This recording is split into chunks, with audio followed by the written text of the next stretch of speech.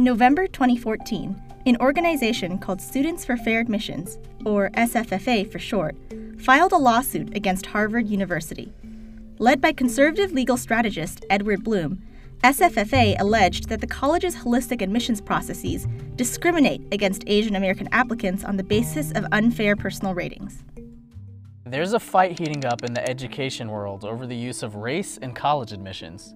You cannot remedy past discrimination with new discrimination, and that's what colleges are doing. But the discrimination was so extensive that we had to make colleges just for black people so we could go to college. Right. Well, Asians are the largest growing segment in the American populace, and yet their numbers at your Harvards, at your elite universities, don't change.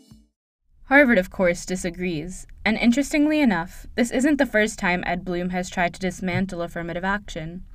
If you remember the Fisher versus University of Texas at Austin case from a few years ago, you'll know that Ed Bloom helped a white high school senior named Abigail Fisher file a lawsuit against UT Austin, claiming that she didn't get in because of the university's race-conscious admission policies discriminating against her. SFFA versus Harvard basically argues the same thing, but this time the university in question is Harvard, and the plaintiffs are Asian, not white. But the thing is, Asian Americans themselves don't agree on what the outcome of this case should be, much less about how they feel about affirmative action. Asian Americans do face racial discrimination in the U.S., but I don't think that they should be spending their energy fighting discrimination against a case where there's very little evidence that we face disadvantage. That was Janelle Wong, Asian American Studies professor at the University of Maryland. But according to Shihong Cai and Bing Cai, two Chinese immigrant parents with a college-age son, but one thing I think, we are a minority, but we are not really protected by affirmative action. We are sort of discriminated by affirmative action. Yeah. So.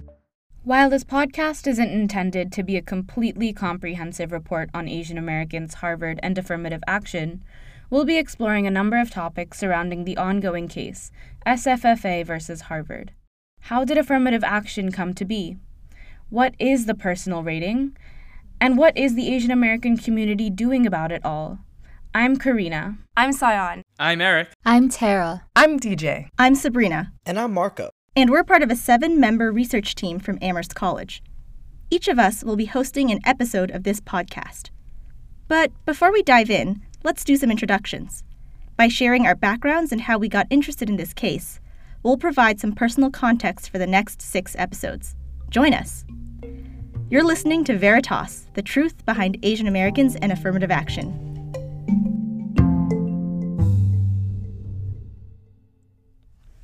Affirmative action began with Executive Order 10925, signed by President John F. Kennedy in 1961. Since then, it has evolved legally to become an extremely restricted method of race-conscious admissions. Race can only be a factor of a factor in college admissions, and affirmative action is about diversity and diversity only. From Bakke to Grutter, the court has managed to uphold affirmative action under its limiting circumstances, but with recent cases like Fisher, now the SFFA versus Harvard case, and a more conservative Supreme Court, the future of affirmative action remains precarious. So that's a very quick summary of the legal side of things. And looking at a more specific aspect of the history behind this case, I will be exploring the history of the personal rating in my podcast episode. What is this category that the SFFA is basing their legal argument on? How did the personal rating category even come to be in the first place? And did I actually get rejected from Harvard because of my personality? I'm Sion, and I'll be trying to answer these questions by examining the history of this elusive category and looking at how Harvard makes its admissions decisions today. See you in episode 2, titled, I Got Rejected from Harvard and It Feels Personal. Now, the personal rating certainly seems to be a big part of the lawsuit, but how does it factor into the arguments exactly? And what are some of the deeper disagreements regarding how broader ideals such as fairness and equality relate to affirmative action? I'm Eric, and these are some of the questions I'll be addressing in episode 3. I've chosen this topic because I think there's been a lot of discussion on the facts and evidence of the case, trying to figure out if Harvard is actually guilty. There isn't nearly as much about these more philosophical matters. By unpacking these questions, I'm hoping that we can all better understand where both sides are coming from. Hi, my name is DJ, and I am the host of Episode 4 of Veritas. In Episode 4, called Edward Bloom, the man, the model minority myth, the legend, I will be taking you on a trip into the mind of Edward Bloom, the man behind the most prolific affirmative action cases to date. I hope to reveal the ways of thinking he evokes to justify his crusade against race-based policies. My aim is to better understand the who in order to find an answer to why. But how do Asian Americans themselves actually feel about all of this? I'm Sabrina, and I grew up living the classic second-generation Chinese-American child of immigrants experience in California's Silicon Valley. I remember hearing a lot of discussion surrounding affirmative action, stuff about a bill called SCA 5, stuff about how I needed to score 150 points higher on the SAT than my white peers to get into college. I got curious, and I asked my mom, where was she getting all of these news reports, these statistics? Her answer? WeChat, a wildly popular Chinese social media app used widely by first-generation Chinese immigrants like my mom. I'll be back in Episode 5, WeChatting Affirmative Action. I heard it on the Chinese Mom Grapevine, where I'll be investigating how WeChat facilitates affirmative action-related discourse and organizing among Chinese immigrant communities. However, Asian Americans isn't synonymous to just Chinese Americans. Representing over 30 different nationalities and ethnic groups, from Hmong to Laotian, Pakistani to Sri Lankan, Vietnamese to Samoan, Asian American identity is diverse, not to mention complicated as heck, especially when you factor in things like socioeconomic and immigrant statuses.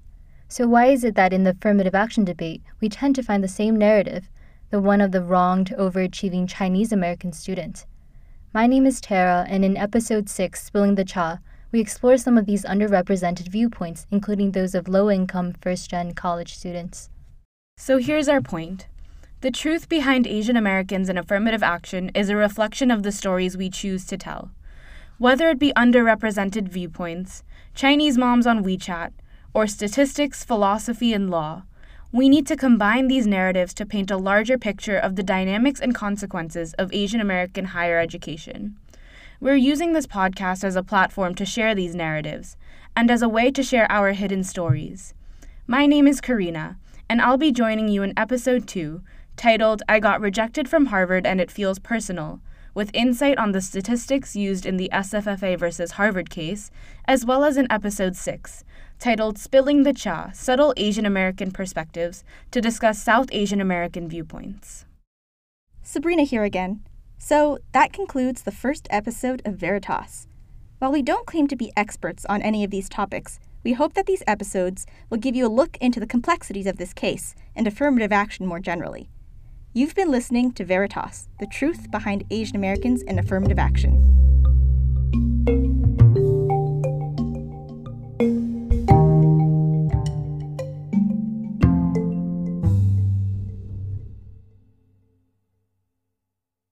Hi, this is Professor Franklin Odo. These podcasts are products of a research colloquium that I taught in the American Studies Department of Amherst College. We are grateful for support from Associate Dean Austin Surratt and from Catherine Epstein, Provost and Dean of the Faculty at Amherst College.